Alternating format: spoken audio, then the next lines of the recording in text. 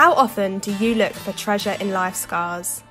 In what ways can we look after our mental and emotional health?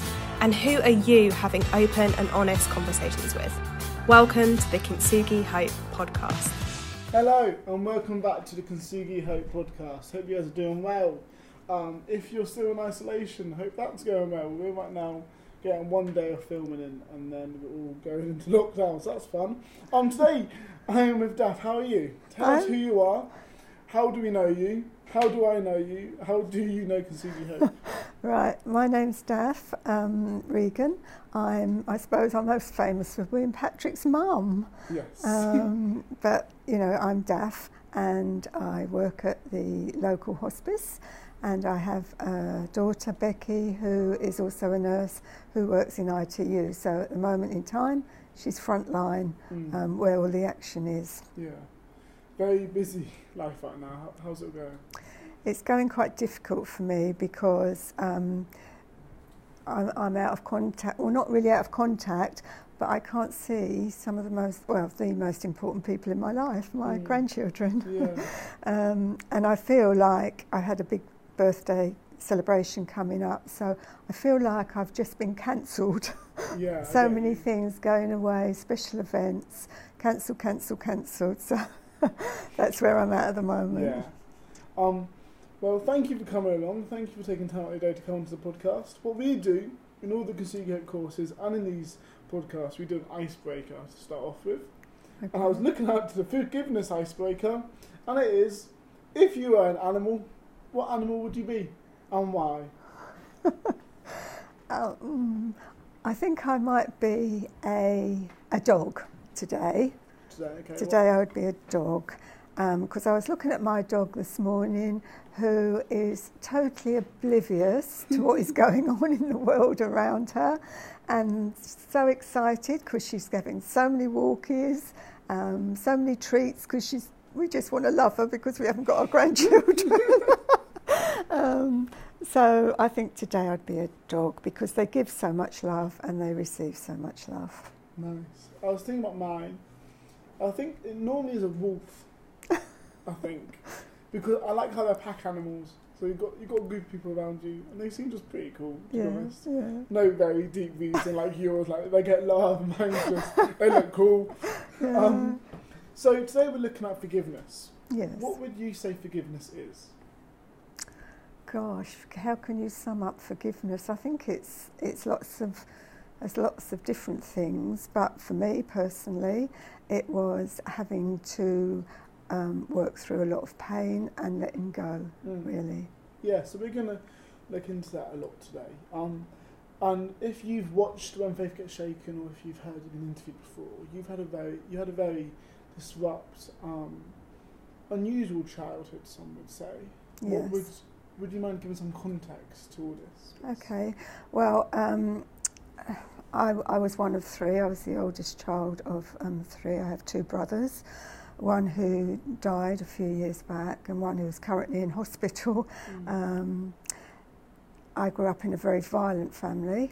My dad, he had been in a concentration camp during the war and had numerous mental health issues that had never been diagnosed, in that if you looked at him the wrong way or you said a wrong word, the whole house would be smashed up, including you if you were in the wrong place at the wrong time. So very violent, very poor. My dad used to drink. He wasn't alcoholic, but very borderline alcoholic. So most of the money that could have been used for food was used for booze, really. Yeah. And obviously there was lots of violence in the home. My mum was hospitalised quite a lot through violent outbursts by my dad. So my sort of childhood was a bit of a mixture of being frightened of my dad, because if mum wasn't on the receiving end of his anger, I was, and shielding my two brothers who were younger than me, and one who had been chronically sick from quite a young baby. So, you know, there was a lot of fear. There was also a lot of, as I got a bit older as a girl, because I couldn't have nice clothes, because I did smell, because we didn't have anything to wash with. I was excluded from school groups and all sorts of things because I was so dirty, really. But so it was difficult as a young girl growing up. And then watching other people that seemingly had normal lives, but I didn't really know what normal was as I was growing up. To me, normal was violence, poverty, and fear, really. But fear ridden really by the need to protect my mum and my brothers, I guess. And when we look further down your story, your whole story is a very forgiveness story. But yes, in this season, as a child, and all this going on in your life, was there any sort of thought of, okay, one day I'm going to need to feel this emotional pain? What was this causing? Not only with your father, but also with being isolated from friendship groups and everything. In that season you were in, what kind of emotions were you feeling? What was your thought process in that all? Right then, in the heart of it. My thought process is really surviving and trying to see that someday there would be an end to it. One day I wouldn't have a beautiful Christmas present that my dad had stolen. I would have things that weren't going to be taken back as soon as they were given to me. I sort of saw a bit of light at the end of the tunnel. And I, from quite an early age, I had an awareness that I wasn't just a physical being. That there was a spiritual part of me, a physical, psychological part of me. I had an awareness of that from quite early on. So I would sort of disappear into that sometimes, the spiritual part. So all very, very tough, very, very hard. But I can smile now. So your dad ended up getting a restraining order, that's correct, yes, isn't it? yes. How old were you when that happened? That was I was between 10 and 12. 10 and 12. And then your teenage years, what was you didn't see your dad, but what was your thought process? What was your emotions towards your father? What was my emotions towards my father was nothing. Nothing at all, no. Relief when he finally left the house, but also that bit of fear that he would come back again.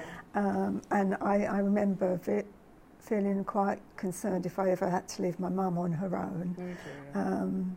And then one day I did, and I was out with my brothers, and I had police come to find me because my dad had returned and put my mum in hospital. So there was always that bit of fear. But as the years went by, and we just didn't hear anything from him, where he was, where he'd gone.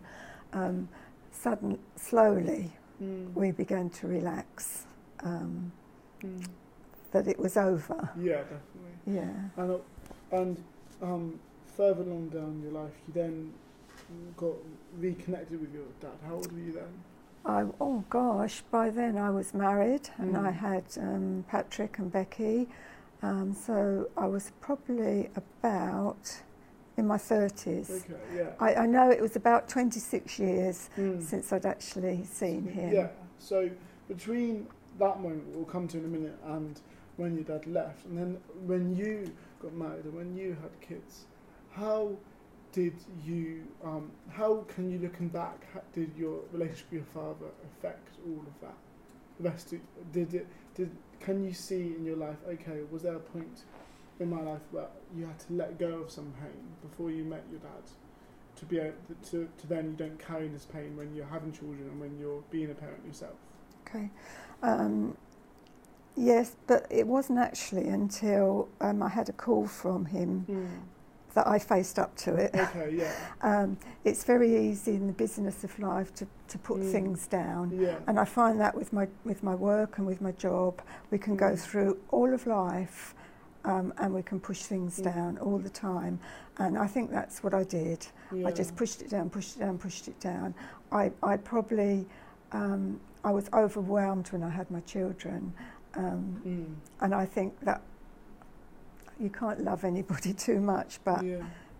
you know, mainly they were covered in lipstick because I'd kissed them so much every day.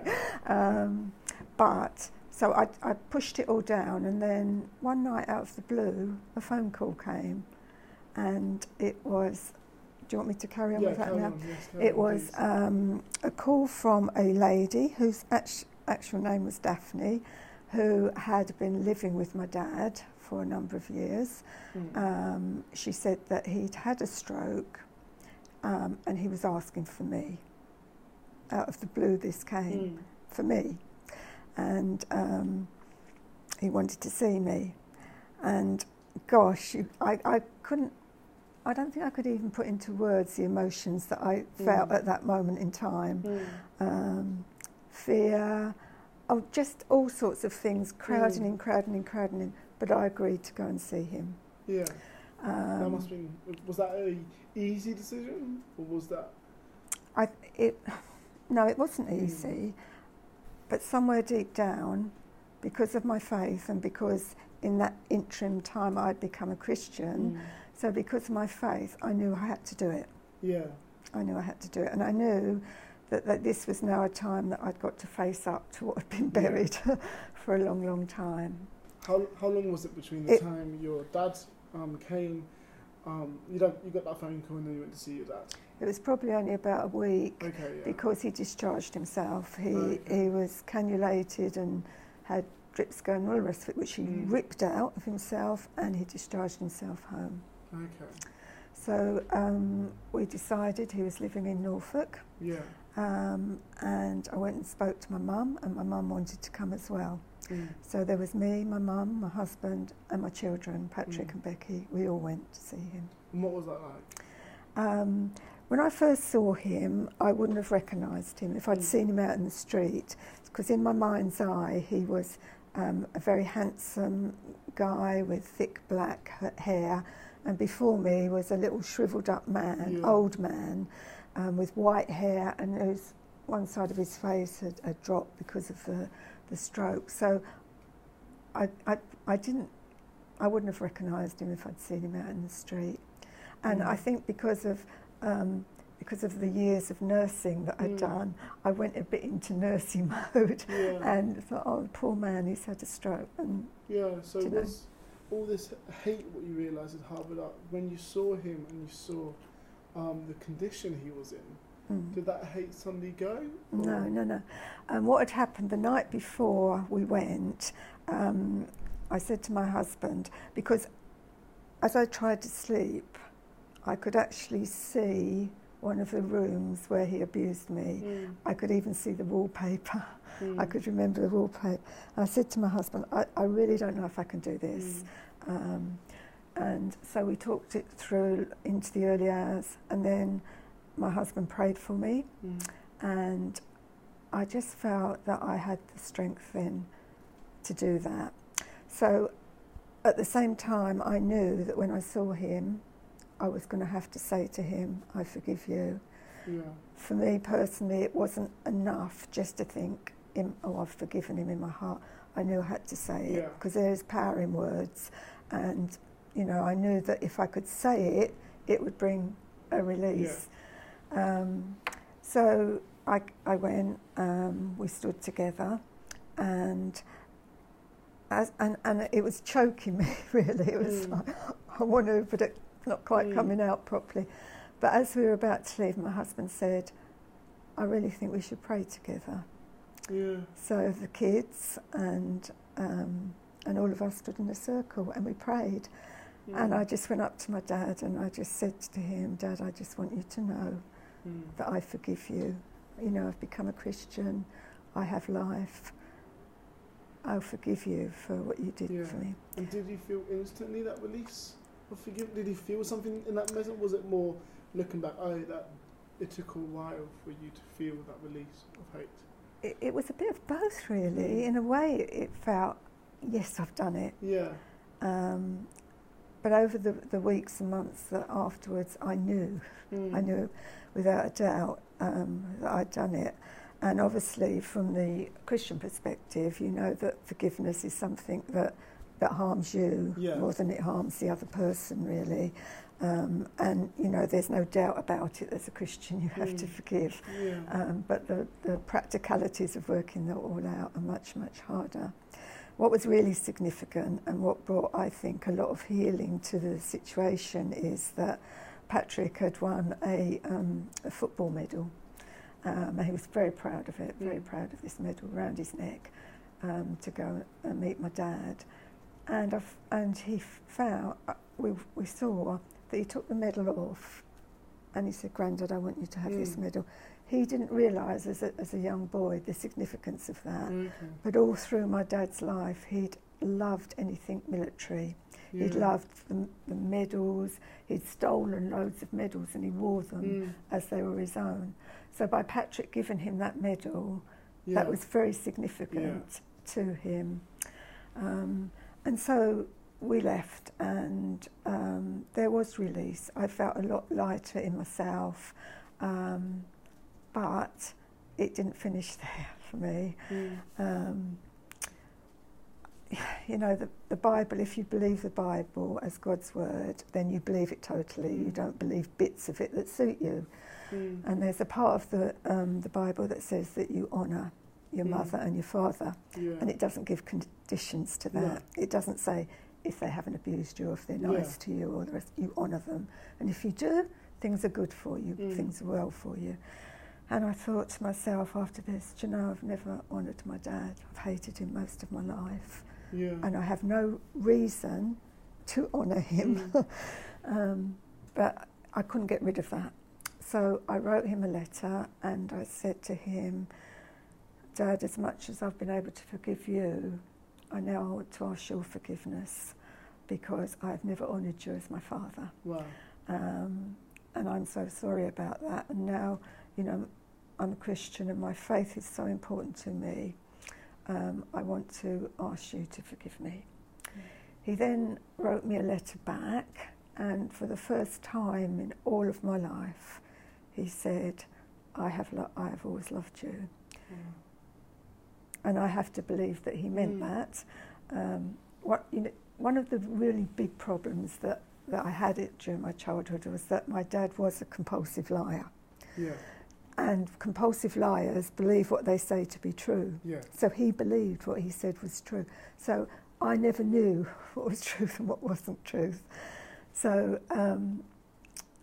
but with this forgiveness, I had to believe that my dad said that he'd always loved me. I don't think he got it really, because after that I started to get letters and calls from him, trying to almost bring back a measure of control into my life, which obviously I didn't allow to happen, but, you know, telling me how I should be living really and looking after my mum, and which I was anyway, but, you know, he was trying to bring back a bit of control on my life, but I didn't allow that to happen. I could see what was happening, and then eventually he passed away, he died, and I knew that I had to ask if I could speak at his funeral. So at his funeral, I just gave a tribute to my dad, and I said to people, I want to honour my dad today because he gave me life. And I couldn't think of anything else he'd done for me. I obviously didn't say that, but he gave me life. And because I had life, I had my husband, my two precious, precious children. You know, and because of him, I had that, because he had given me life. And I said that at his funeral. It was a very military funeral. We had the bands and all sorts of stuff going on. But after that, Mum and I, we just stood at the side of his grave, and we both looked at each other, and I said to Mum, "It's finished, it's finished." And we both knew that was it. It is finished, you know. So amazing events, really. Amazing the work of God in my life, to be able to do that. I pray very much that, and I can see that my children have learned also from that. Just hold that. My children Yeah. have also learnt from that, because forgiveness is different things to different people, and it's not a one-off thing. It's, you know, we have to forgive. Choice, It's not an option, and it does us a lot more harm if we hold on to things. Yeah, I once heard it being described as this: if you don't forgive, and if you try and take revenge instead, it's like a venomous snake biting you. And forgiving is trying to sort out the poison, but not forgiving is just cutting the snake off. You've cut the snake, but you're still gonna die from this poison if you don't get that source. I think that's what forgiveness is. Yeah, that's good. Thank you so much for sharing your story. We really appreciate okay. that. If there's one tip to people who are trying to forgive or trying to learn how to forgive, what would that be? Well, I guess be kind to yourself. Yeah. Sometimes I think writing things down helps a lot. But I would just say I've spent now in my life almost hundreds of times with people that I've worked through forgiveness with. People that have suppressed stuff all their lives. And even people at the very end of their lives. These terrible, you know, they have to do it. In fact, yesterday I had a call from one of my friends at work saying, Daff, I need to sit with you and work through forgiveness with my dad. So when you do it, it's tough, it's hard. And, you know, get people to help you as well. Don't be ashamed that, you know, you're feeling like that. It's a human emotion. Get people to be beside you and work it through. It may be that you have to do little by little. It may be God deals with us all in very, very different ways, and we have to submit to what He's doing. But I rejoice today. I am happy today because my dad's not here. I know I forgave him, and I know that I honoured him. And I just through what I'm saying, I'm just hoping and praying it helps somebody else. I think it will. Thank you so much for coming on. You're welcome. And thank everyone for watching or listening to the Consumer podcast. If you could like, subscribe, share if this helped you, and we'll catch you next month. God bless. Goodbye.